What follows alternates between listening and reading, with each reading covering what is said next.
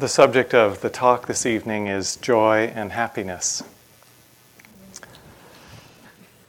This is not science fiction. The vocabulary of the Buddha's teachings, as you know, revolves a lot around this word dukkha. This is the pleasure of being in a Theravadan center. But the Four Noble Truths could just as well have been expressed in terms of happiness. You know, the Buddha could have said, there is unhappiness, the cause of unhappiness is wanting, real happiness is possible, and the way to real happiness is the Eightfold Path. So I want to suggest that joy and happiness are a very essential part of our path. Despite the talk of dukkha, these elements are really essential as we progress and develop on the path. Don't worry if you're not completely there today in your practice. These are elements that take a while to mature. It was a little like Bhante's talk on Nibbana, the Third Noble Truth. We may not have full realization today, but it's helpful to know that's where this is all headed.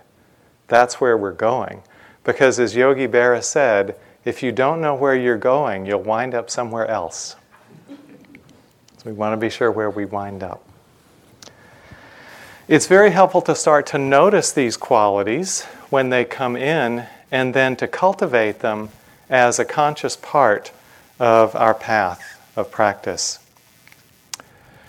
In the overall scheme of the Buddha's teachings, the cultivation of joy and happiness certainly fall into the four right efforts that Winnie talked about early on in the retreat.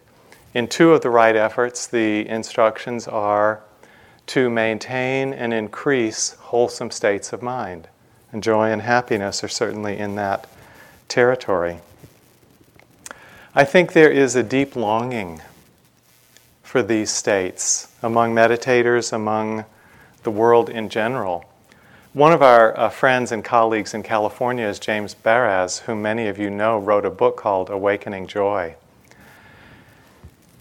The book got a promotion from Oprah Winfrey's magazine, O, and in the 6-month period after it was mentioned in O, the attendance at James's class, both in person and online, went to 2,900 people around the world who were interested in developing joy as part of their meditation practice. So, we want to develop the ability to see joy when it comes just as easily as we can see difficulties, the hindrances, the afflictive emotions, and so on. Sometimes if we're early in our phase of practice or we're struggling with the hindrances in particular, the mind is almost looking out for them and more apt to notice them. And these quiet moments of happiness or joy or peace can slide by unnoticed. But we want to develop a kind of mindfulness that isn't biased either toward the afflictive nor toward the uplifting, but that really can see exactly what's happening in either way. So in that, the mind really, as it comes to completeness, needs to see the joy as easily as it sees the difficulty. And when we start to open up to this attention on the positive starts to redress an imbalance in the mind, because so often the mind inclines to what's wrong or what's lacking. The bent of the mind, shaped by craving, inclines to see what's lacking or what's off, and it doesn't take into account often the positive states that are there. So we need to give equal weight to seeing the wholesome. As the Buddha said, what one frequently thinks and ponders upon, that becomes the inclination of the mind. There are many words in the Pali, in the Buddha's teachings, that point to this whole range of beautiful qualities of mind. I'll just mention some of the ones I'm familiar with, and there may be others. There's the term mudita, empathetic joy, which Winnie gave a whole talk about a couple of weeks ago. The term sukha, which I would translate as happiness. I probably will translate this evening as happiness. It sounds a little bit like sugar. So sukha has this sweet quality in the mind, just like sugar does. That's sukha. Ananda means bliss. It was frequently used in Buddhist names. Of course, you know the Buddha's attendant was Ananda. My first preceptor in Thailand was called Panyananda, which is the bliss of wisdom. And when I took a monk's name, the next time I ordained, I asked to call myself Sunyatananda, and my preceptor agreed, which means the bliss of emptiness. So you see this in a lot of Buddhist names. It's very common. Bliss. Piti, which we talked about in the 7 factors, usually translated as rapture. Pamoja could well be translated as joy. It might be the best word to translate as joy, and I think Bhante mentioned this in one of his talks. Somanasa, which I would translate as gladness of mind. And santuti. I like that word. Santuti. It sounds like it comes from an Italian gelato factory. And that means contentment. So all these words are part of the Buddhist teachings, part of the development of the path. They're particularly emphasized in one sutta in the Samyutta Nikaya called the Upanisa Sutta, sometimes called the Sutta on Transcendent Dependent Origination. But don't worry so much about the long formal title. This sutta describes the unfolding of the path as an unfolding of joy. Beginning with suffering, leading to faith, and then joy, and then the joy leading on to states of concentration, insight, and liberation. It's a beautifully positive description of the path to awakening. Venerable Analayo, who will be coming here in March to teach with Joseph, is one of the now foremost Buddhist scholars writing in the English language. He's a German monk who ordained in Sri Lanka, has a wonderful book called Satipatthana, which is a long commentary on the Satipatthana Sutta. He's very familiar with the whole range of the Pali suttas. He's also learned Chinese in order to be able to study their counterparts in ancient Chinese texts, and a wonderful monk and a scholar of really great renown. And he put it this way: the entire scheme of the gradual training can be envisaged as a progressive refinement of joy. The entire scheme of our training is a progressive refinement of joy. That's what we're doing here. Culminating, of course, in liberation, which the Buddha described by saying Nibbana is the highest happiness. Nibbana is the highest happiness. It's from the Dhammapada. It's very, very helpful to be able to not only recognize the quality of joy when we find it, but also to bring it in at times, to have means, to have practices that develop this quality and bring it in at times, especially of difficulty. Because if we know how to do that, this quality of joy can be a tremendous ally on the path. Because, let's face it, we all hit times that are difficult, and we can use some uplift. So this came really clear to me. I was practicing in Burma several years ago. I'd been a monk in Thailand in the 80s, and then I went back and ordained again in Burma. I think it was around 2005. Because I wanted to practice with Pa Auk Sayadaw, this concentration master that I've mentioned a few times. He has a monastery in Burma. It's about 200 miles southeast of Rangoon. And I arrived there at the start of the Rains retreat, which should have been a clue, but I sort of didn't get it.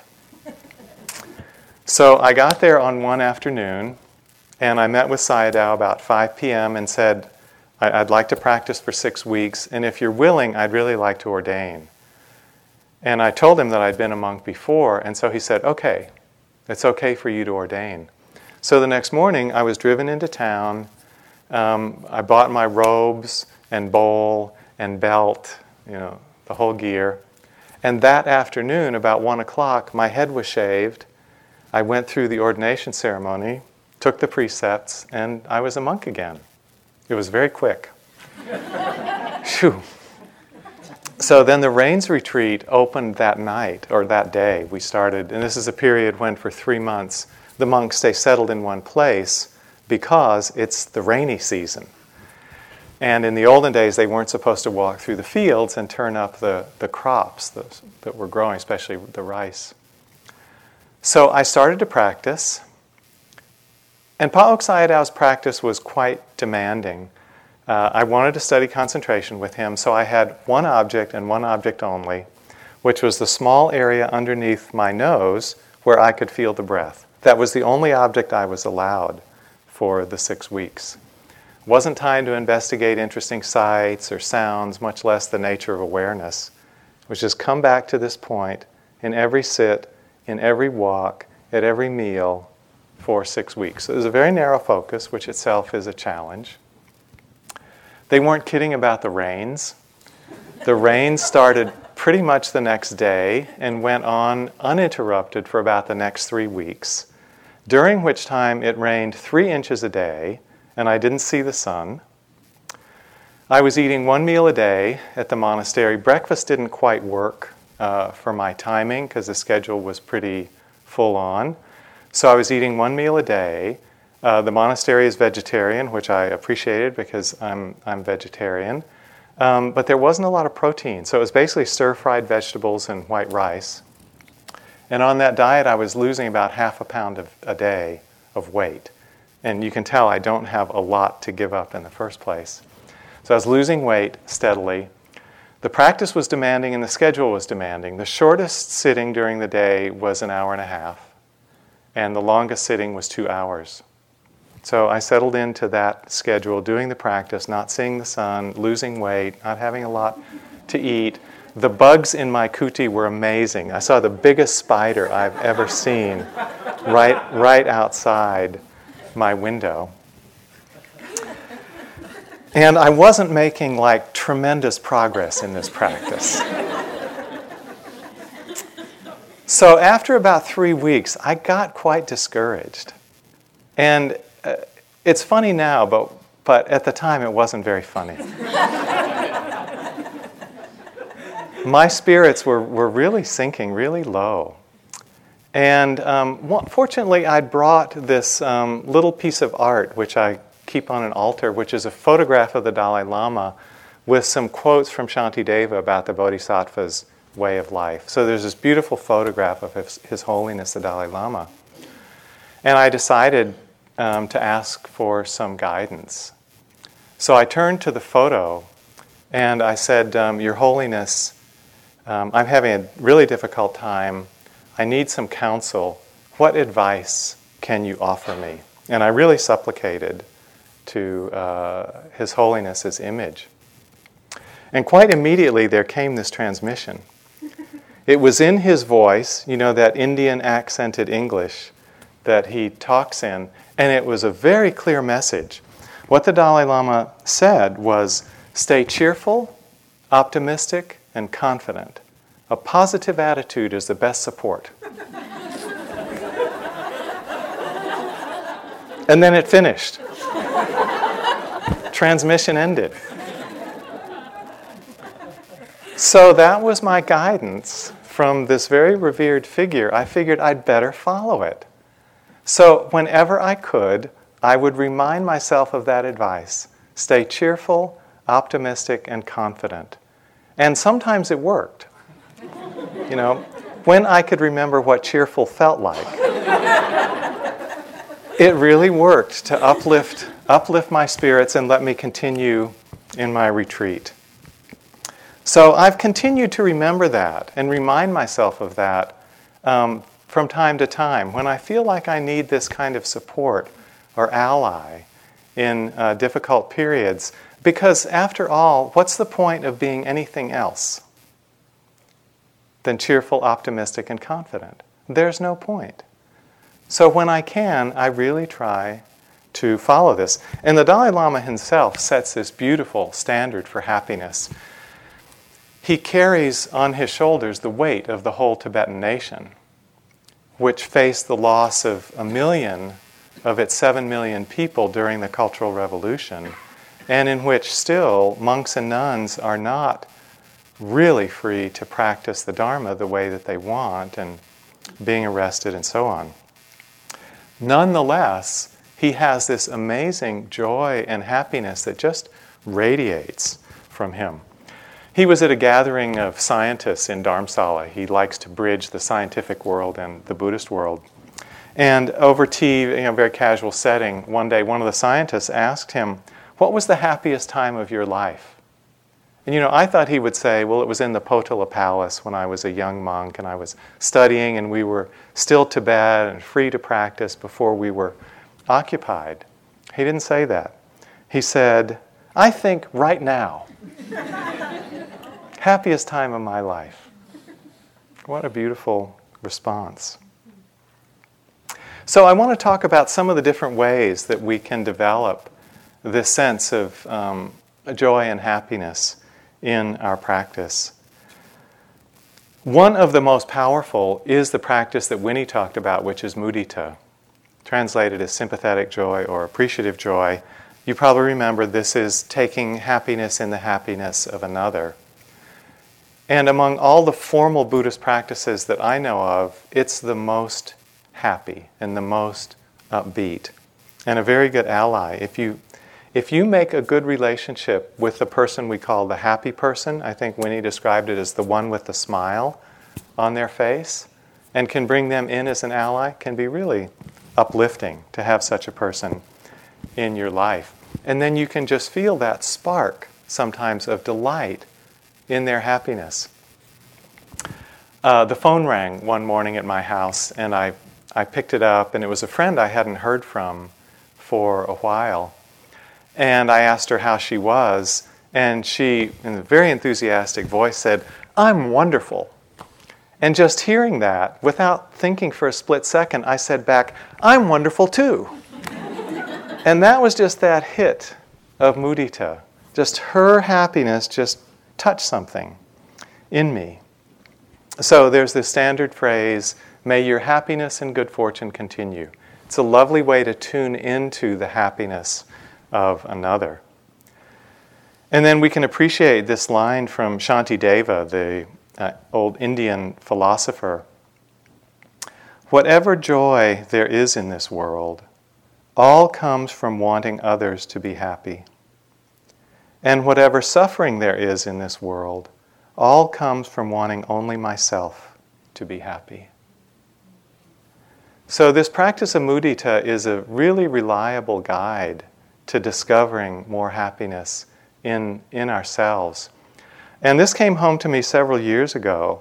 Carol and I taught a weekend retreat here on mudita, because we teach a lot of metta retreats here, but I'd never taught a mudita retreat or been involved in a mudita retreat. So we taught a weekend to see how it would go, and I didn't have high expectations. Weekend retreats are kind of the hardest retreats in the world, because you start with the opening day, and then the next day is the closing day, and you don't get this nice, settled in space in between. So I didn't have high expectations for this retreat, but I was really surprised at how much people got out of it. I remember someone coming up to us at the end and saying, "I haven't felt this happy in years." And that was just from 2 days of doing mudita practice. So I've worked with people in this retreat sometimes who have done as much as 10 days at a stretch of intensive mudita practice. And I've done that myself, and it is a very, very uplifting kind of practice to do. So there are other forms of joy that we can tune into here. Of course, in our outside life, most of us are lay people, and we have access to different kinds of sense pleasures. So, in daily life, as lay people, we often will see movies, have the food of our choice, listen to music, enjoy sexual relations with another, enjoy art and different kinds of painting and sculpture. And this is a natural part of lay life. And all these activities give a certain kind of joy in the moment. There's no avoiding that fact if we look closely at the experience. Of course, we're sophisticated meditators, and we know that it's only temporary and dependent on conditions, but it is something that uplifts us. And if you think about your lay life without any sense pleasures in it, how would that feel to you? It might feel like the opening day of a retreat here, which is a crash course in renunciation and often somewhat difficult. So it's just to notice that we, as lay people, the lay people who are here, not the monastic, the lay people who are here, structure their lives so as to have a certain amount of joy from sense pleasures. And that is not against the teachings of the Buddha. In fact, one of the words for householders in the Buddha's language was one who enjoys sense pleasures. That's kind of what we are as lay people. If you want to cut all sense pleasures out of your life, you may as well ordain, because there's much more support for the practice of renunciation as a monastic. Here, of course, our access to sense pleasures is much more limited, but there are simple pleasures during the day that give, these brief moments of kind of delight.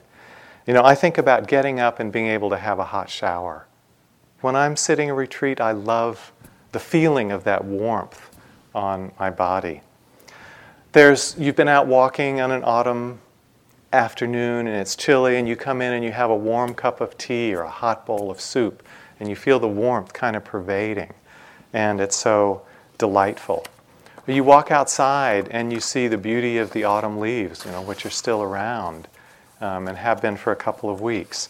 Or how the sky opens up in a morning like today and it's so blue after it's been cloudy for a while. Or, maybe the best moment of the day is at the end of the day, you've done the last sitting with the chanting and you get to go lie down. Isn't that delicious? That feeling of just settling into your bed. The problem is sometimes it doesn't last very long. You go to sleep and then you're up again. But it's pleasant while it's there. And because we get so sensitive in the retreat environment, all these pleasures get heightened in a way that even fine food, and fine experiences don't strike so deeply in daily life. And the Buddha put it this way: robes, alms food, a hut, and a straw seat will seem rich and luxurious to one who has renounced. And that's what we enjoy here. From that simplicity of being, the heightening of our senses in the direction of enjoyment. Another great pleasure here for all of us, I think, is the joy of nature. And this also really came clear to me when I was practicing in Thailand the first time I was a monk. I had ordained and spent a little bit of time in Bangkok getting my long-term visa and sort of learning the ropes as a bhikkhu. And then I traveled up to the north, a little bit outside of Chiang Mai, and practiced in this fairly remote little monastery that was built at the bottom of a river gorge. So it was quite beautiful. One of the things I liked about it is the practice conditions were roughly equal for men and women. So there were monks on one side of the river, nuns on the other side of the river, and the huts were all along the banks, basically, of the river. And there were these, high cliffs on either side, just lined with trees. And it was really out in the country. So I had this very sweet little hut, we called a kuti, sitting on the bank of the river, and every morning, the sun would finally come over the cliff and shine down, and the scenery was beautiful. My hut was quite alone, so it was very quiet, a really good place for meditation. But there were also difficulties there. I didn't really speak Thai, and the teacher there didn't speak English. So I was there for 3 months, and I didn't have a single interview or hear a Dharma talk the whole time. This is before the days of MP3 players, so I couldn't smuggle in Dharma seed contraband. So I was really just on my own. The teacher would occasionally come up to my kuti. I don't know if he was checking to make sure I was okay or what, but he'd look in the window, and I'd either be sitting or walking. Honestly, there wasn't much else to do. So he'd look in my window, and he'd see me sitting, and he'd just say, "Di," which means good, good, in Thai. And that was the transmission, the sort of seal of approval. Or he'd come up, and I'd be walking, and for some reason, I was walking on the bare ground. For some reason, I was wearing sandals. I can't imagine why. And he would point to my feet and sort of tell me, take off the sandals, so I'd walk barefoot, get more sensation, more contact with the ground. So that was about the extent of my instruction for the 3 months. There wasn't another Western monk there that I could hang out to and talk with, so I really didn't have any conversation for those 3 months. And so that was challenging. I was really on my own in that setting. But one of the things that sustained me, that kept my spirits up, was the beauty of that nature. The sunshine, the river, the cliffs, the trees.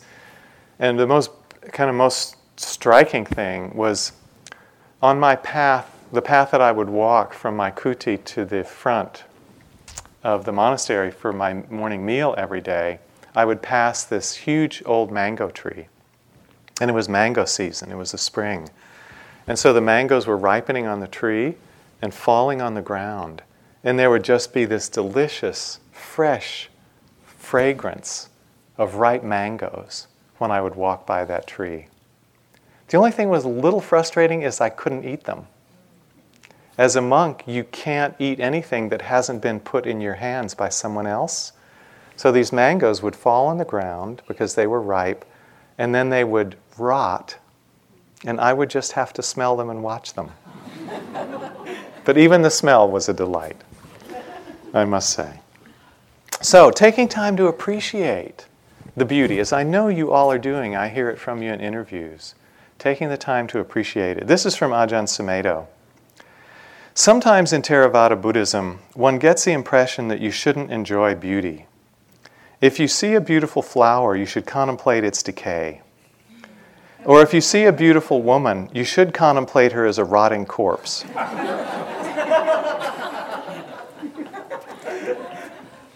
That's a good reflection on anicca, dukkha, and anatta.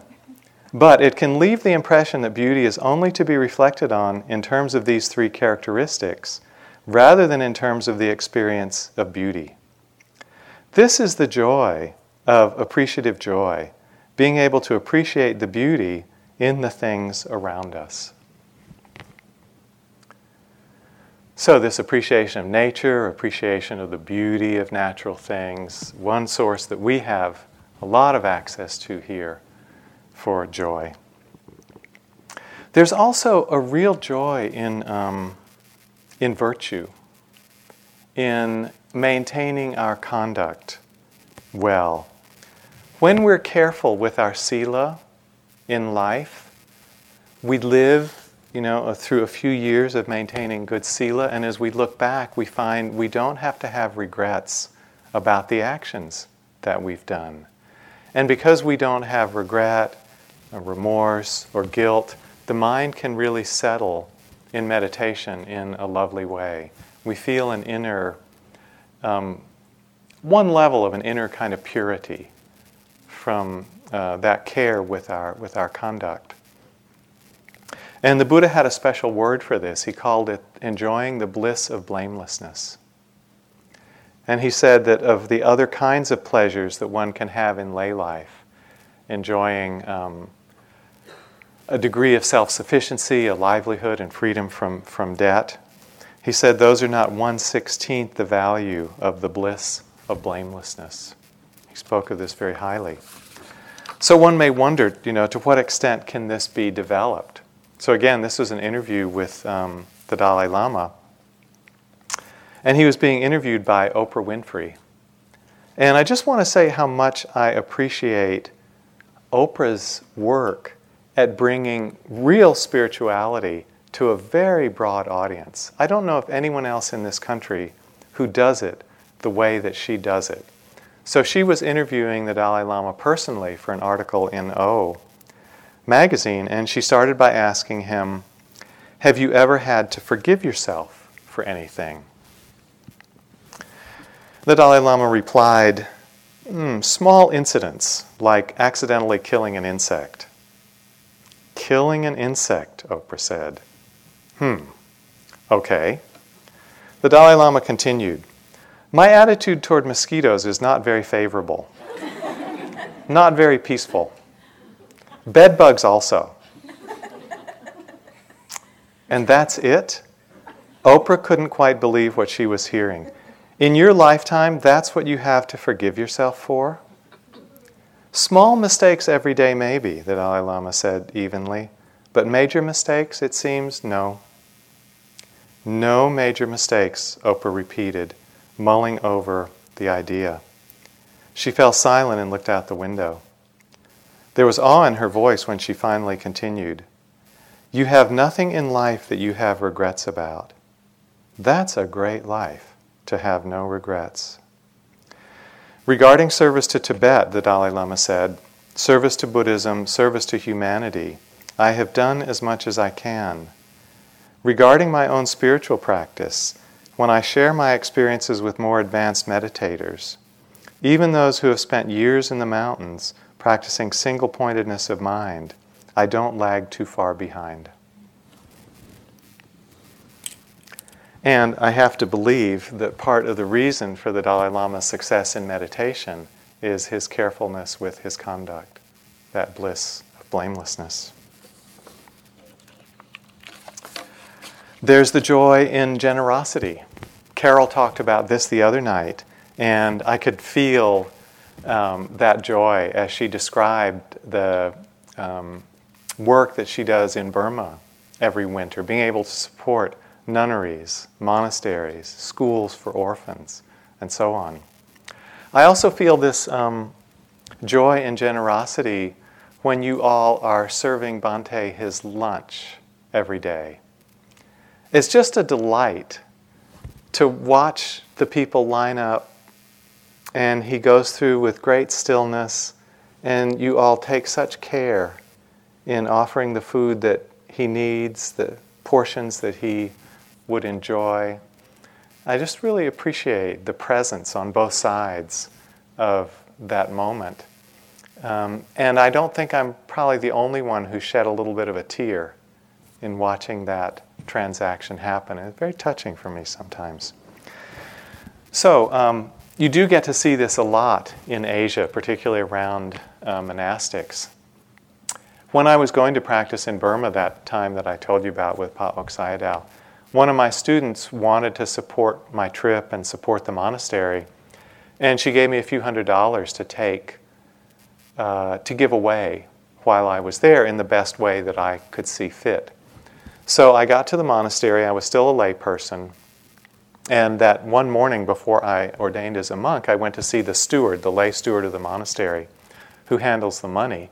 And I said, I have some money I'd like to offer to the monastery on behalf of this student. And what I'd like to do, I decided, I'd like to pay for a lunch for her to sponsor for the entire monastery. So at this time in the monastery, there are 750 people practicing. There were 450 monks. There were about 150 nuns. 100 lay people were practicing there at the time. I said, I have a few $100s. Would that cover a lunch for everyone? And the steward said, well, I'm really sorry to tell you this, but all the lunches are spoken for the next 3 months. And I was amazed because this is one of the poorest countries on the face of the earth. And yet, every main meal for 3 months had already been donated by some Burmese people. So we arrived at that she would her money would sponsor special breakfasts that would have especially good food for everyone in the monastery. And then every day I would come down to lunch, and they would have a big whiteboard, which is a lot like our meal dana board, and the whiteboard would say who was sponsoring the lunch that day. It would say it in Burmese and it would say it in English. So as I walked by, I could read where my meal was coming from that day. And generally it was more than one person.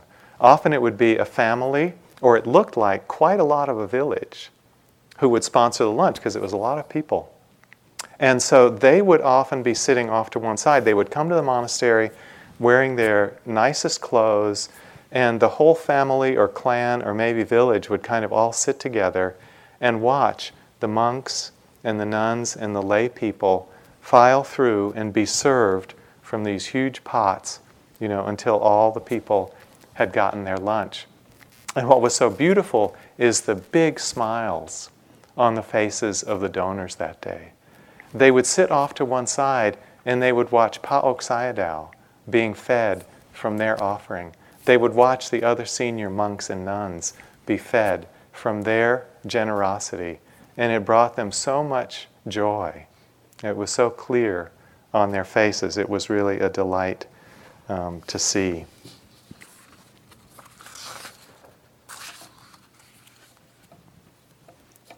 In our own meditation practice, there's a joy of being with the truth, even if it's difficult.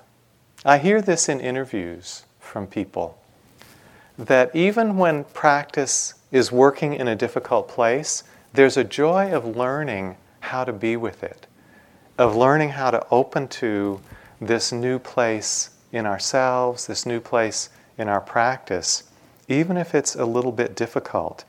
There's, I would say, a joy of understanding what these states mean, how mindfulness helps to liberate them, and how the whole path unfolds, even based on the difficulties.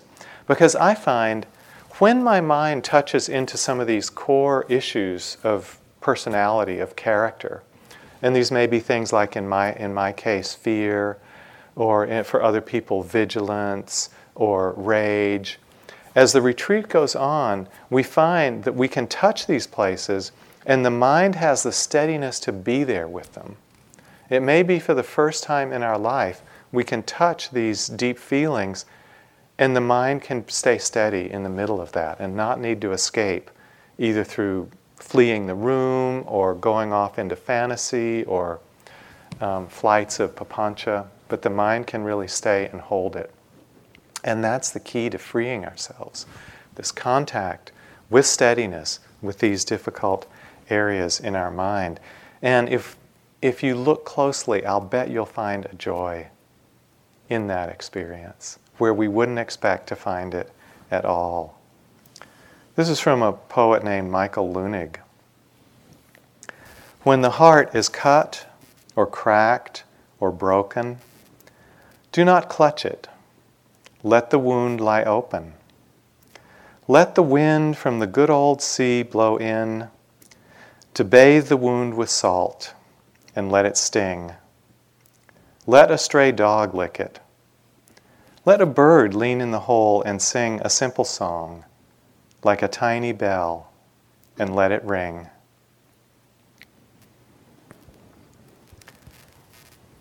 So as we stay steady with our difficult facets of heart and mind, the steadying continues to deepen and we find that the experience starts to open into places of real peace and stillness.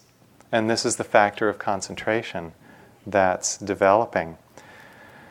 One of the things that kept me coming back on meditation retreats is I would keep touching these levels of peace at what felt like more and more profound places in me. And I thought, wow, if this much peace is possible, if this much stillness is possible, what else might there be in this mind? And I wanted to come back and explore that because being there was so satisfying. You know, having a period when the dukkha did not arise was so satisfying that I wanted to sort of plumb that depth. Finding that I could live without being assaulted by the hindrances of liking and disliking, of wanting and pushing away, was so freeing, so delicious. There's also a lot of joy in the practice of gratitude. I know Winnie mentioned this also, and I wanted to talk a little more about this quality of gratitude. Sometimes I think that there should be a fifth Brahmavihara and that it should be gratitude. But I'm going to try and convince you that it actually belongs under one of the ones we already know. So, gratitude, as I understand it, is about appreciating what's already in our own life, appreciating the blessings that are in our life. And I connect this with doing mudita practice for oneself.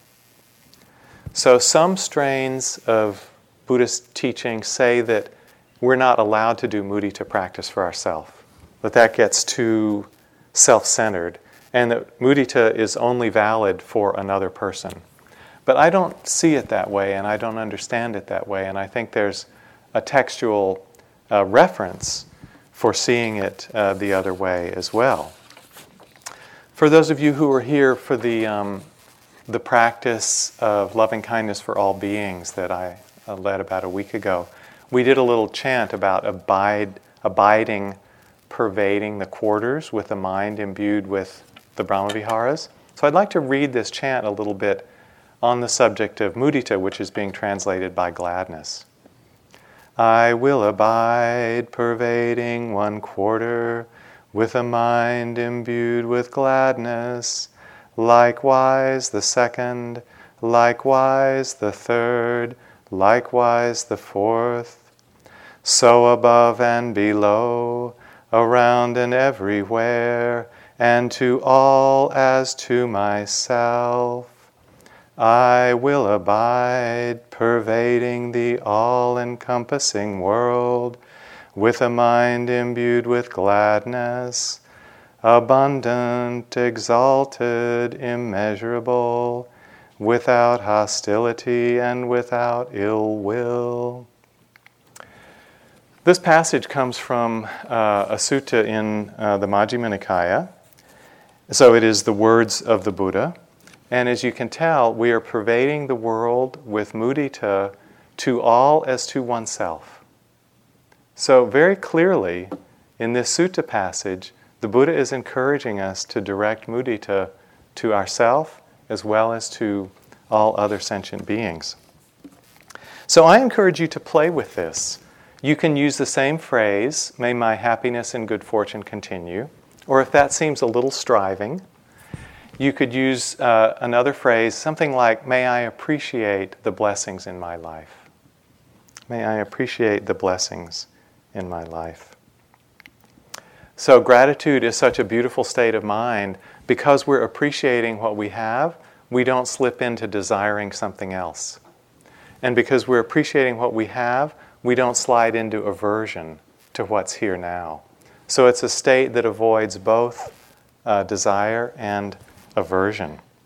And this came through really nicely in a story of one of our friends, wise practitioner, who was talking to her granddaughter on Christmas Day. Her granddaughter was like 5 or 6 years old at this time and was living in a different city. So our friend called her granddaughter, and the granddaughter had gotten presents that day. And so our friend said, well, when you get presents, do you feel thankful for what you have, or does it make you want more? And feel the wisdom starting to slip in? And the little girl said, oh, Nana, I want more. And our friend said, that's too bad. And the little girl picked up on it and said, what do you mean? And our friend said, well, haven't you noticed that when you're thankful for what you have, you feel good? And when you're wanting more, it doesn't feel as good. And the little girl said, oh, Nana, you're right. So this is kind of the magic of of gratitude. All of us here have many things to be grateful for. I'm going to come back to this in a minute, but I want to tell a story about another friend of ours who was working in a refugee camp in Thailand. I guess this was in the 1990s. And refugees were coming into Thailand from Laos and Cambodia because those countries were still in a lot of turmoil, and they could find some safety in Thailand. So he was working near the Thai border with these refugees, and they had often come from very poor parts of the country, often living up in the hills without modern conveniences. And many of them had been given visas to move to the West. In fact, a lot of these people settled in California. I think Fresno has a lot of Lao and Cambodian refugees. So they were in the refugee camps to prepare them for this transition to the West. So they were learning about things like dollar bills and quarters and washing machines and toasters and bus timetables. All of these things that they didn't have in their lives in those countries. And so as a way of just kind of getting to know people and getting them to talk about their lives, one of the questions our friend would ask them in classrooms was, what are the most important things in life? So he told me there was this one teenage girl, a refugee, and when he asked her, what are the most important things in life? She answered, the most important things are fire, rice, and water. I think that kind of gives a flavor of what her life was like. In this country, we more or less take those things for granted, or their equivalents. In our situations, I think most of us take those things for granted. Of course, many people in this country don't have ample supplies of heat or food or shelter either. But most of us have the opportunity when we go home to stay sheltered, to stay warm, to stay dry, and we can be really grateful for that. Many people in the world don't have that opportunity. We have ample food most of the time. You know, I appreciate being here on retreat. We have really good food, really good ample food a lot of the time. And I was just reflecting in the range of foods that we've eaten in this retreat, how many came from the Native Americans.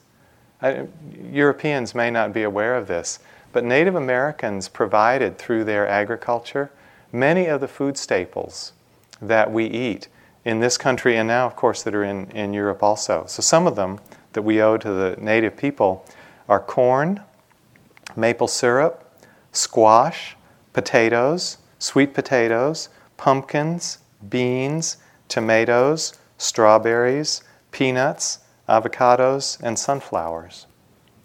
All brought to us from Native Americans. So, we generally have access to these choices of foods, but many people don't. Many people around the world and people in this country don't. So we can feel grateful for this. All of us, in fact, are enjoying what the Tibetans call a precious human birth. And the precious human birth means that we have been born as a human being and have the chance to make our life meaningful. And in fact, all of you are making your lives meaningful. We're born as human beings. Our mind and bodies are in reasonably good shape. We're at a time when a Buddha has appeared in this world. We're at a place and a time when the Dharma is flourishing. When there are practitioners who are following the teachings, when we have heard and understood the teachings, and we have the interest and the time to follow and practice the teachings. This set of circumstances doesn't occur for a whole lot of people on this planet. And yet all of us have this opportunity, and it's a huge thing to be grateful for. Bottom line, when we think of things to be grateful for, we can always remember the Buddha, the Dharma, and the Sangha. And I've heard this in interviews a lot as we come to this part of the retreat, when some people are leaving and reflecting back on their experience. A lot of gratitude for the Triple Gem, Buddha, Dharma, and Sangha. It's wonderful to practice and cultivate this state of gratitude. The Buddha said 3 persons are rare in this world. One is a Buddha, and another is a person who is grateful. So, it's good company to be in. One retreat I was sitting here, it was in the colder part of the 3-month course, and I had arrived from California where the weather was sunny and relatively warm. And I came in, I think it was November, and the rain started and it started to get cold, some frosty mornings, and I was developing some aversion to the weather. I went in for an interview with Joseph and he said, "Don't waste your time on that. That leads nowhere." So I thought I better work with this. And so I started a gratitude list. And I just decided to write down every single thing I could think of in my life that I was grateful for. And then every morning when I got up, I would read through that list as a way to kind of set my tone for the day. It was very helpful because it just kept reminding me how many things I had to be thankful for. And it's a wonderful antidote to any kind of aversion to remind myself of that. One other kind of nice gratitude practice, I was teaching a group of senior students a few years ago in California, and 2 of them decided to start this practice where every night, just before they went to bed, they would send an email to the other telling them one thing they'd been grateful for that day. And so we called them gratitude buddies. And they had the commitment, just one thing, but every day. And so they just did that steadily. And they said it really changed their outlook on their life, to realize they had something to appreciate every single day, and then keeping that up as a practice and appreciating the other person's gratefulness really made a difference. And then we talked about it in the senior students group, and then a bunch more people started doing it. So it spread for a while, this gratitude buddies practice. So one of the things I often reflect on with gratitude is the presence in my life of the path, of the Dharma. And I wonder, have you reflected ever or recently, what was your life like before you found a path, before you found this path? I know what my life was like. I felt kind of lost. I felt like I was just kind of bouncing around life, going up, going down, not understanding why, feeling at the mercy of the winds. I don't know what winds, but some winds. I didn't have any ideas where happiness came from or why I was suffering. I felt lost and adrift. And then finding that there is a reliable path to happiness, to a stable kind of happiness, was like an amazing revelation to me. And I just knew I was willing to do anything it took to walk that path and find a stable kind of happiness in my life. And when I reflect back on how I got connected, to this practice and to IMS, it seems like kind of a fluke. I was in a spiritual bookstore in California one day. I'd been doing a little meditation, but I saw a poster for a retreat with Joseph and Sharon and Jack that was happening in New Mexico. And I just said, I want to go to that. This was 1976. And that was my connection to them as teachers. And then I went to the retreat and learned about IMS. About 6 months later, I came here and did a long period of retreat, and then I came on staff. That poster totally turned my life around. I made a connection that I don't know how I would have made otherwise to what to me is the best force in life that I've ever found. So it seems kind of mysterious at times. How did I happen upon that poster that day? But then I also kind of feel like there was almost a sense of destiny about it. I don't know if you felt that about your path, but I just feel something was leading me to this place. I felt so ready. I know I've heard many of you say, when you first heard the teachings, you felt like you were coming home. And there's just some force that has guided us here. And I think about another Native American saying, this is from the Chippewa, nation. Sometimes I go around pitying myself, while all the time I'm being carried across the vast sky by great winds. There are these great winds carrying all of us. And as we keep adding our good intentions, moment after moment, these winds pick up force and they keep carrying us down this path, which is so wholesome, so completely wholesome.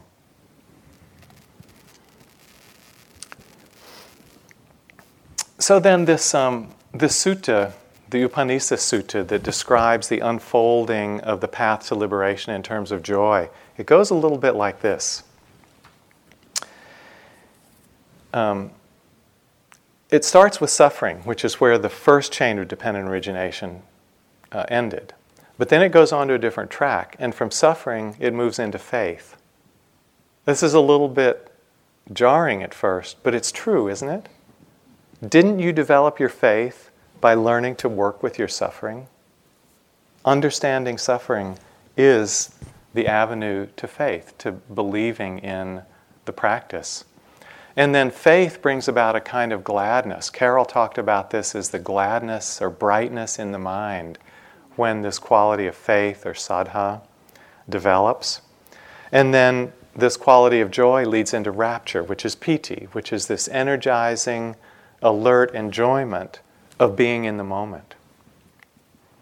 And then piti leads into, as it does in the 7 factors, calm or tranquility. So the delight expresses itself in this settledness that we feel is calm. Then in the Upanisa Sutta, the next step is happiness, sukha. Following the experience of calm is this quality of happiness or sukha. So what's interesting to me about this, and then the factors get more tranquilizing, concentration, insight, liberation, etc. What's interesting to me about this is that sukha, which I'll call happiness, is a deeper development than joy. Joy is more momentary, uplifting, beautiful, essential. We have so many avenues to get to it. But as joy rises, it needs to pass through tranquility to settle and steady itself before it lands into happiness. So happiness, or sukha, is kind of this quality of joy that's been matured or ripened or mellowed with calm. And because of that calm, it can settle in a more stable way into our being, into our hearts and minds. And then it kind of brings with it a real quality of contentment as the mind finds it can settle into itself without having to look outside for anything else. And this is that word santuti, contentment. And of it, the Buddha said, this is also from the Dhammapada, contentment is the greatest wealth. The greatest wealth. So this kind of happiness, which has some stability to it, brings a real sense of satisfaction. And as it settles, we get the feeling that, yeah, sure, it's impermanent to some extent. It does come and go. But we start to trust that life can throw us curves and we'll still go up and down, but we can settle back into this kind of contented happiness. It forms more or less a reliable baseline for us, even though we're bounced around by the comings and goings of life. And if we have that, we have some basic confidence in being able to work with life, in being able to work with our heart and mind, being able to work with others, being able to work with the world at large. And I love this poem from Rumi. You know, when Rumi says you, he usually means the divine, the way he understands that.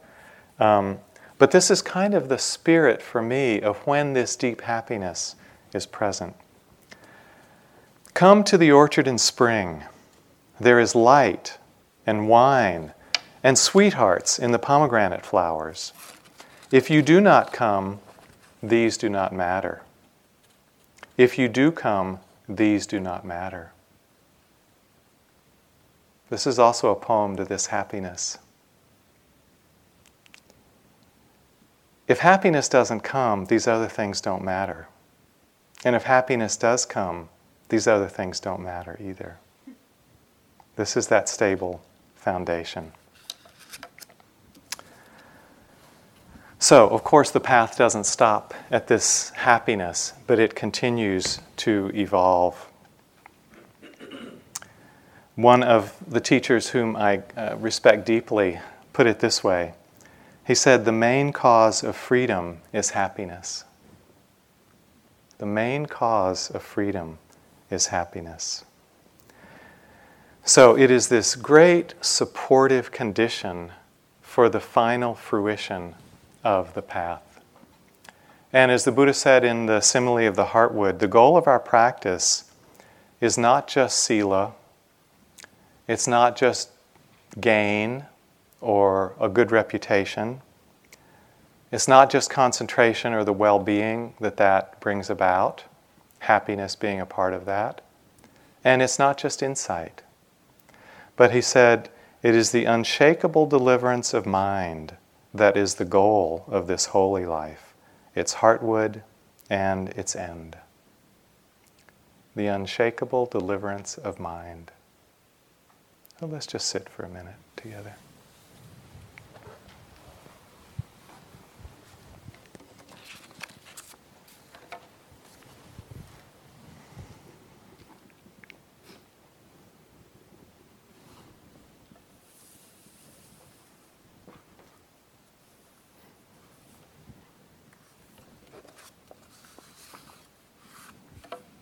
Come to the orchard in spring. There is light and wine and sweethearts in the pomegranate flowers. If you do not come, these do not matter. If you do come, these do not matter.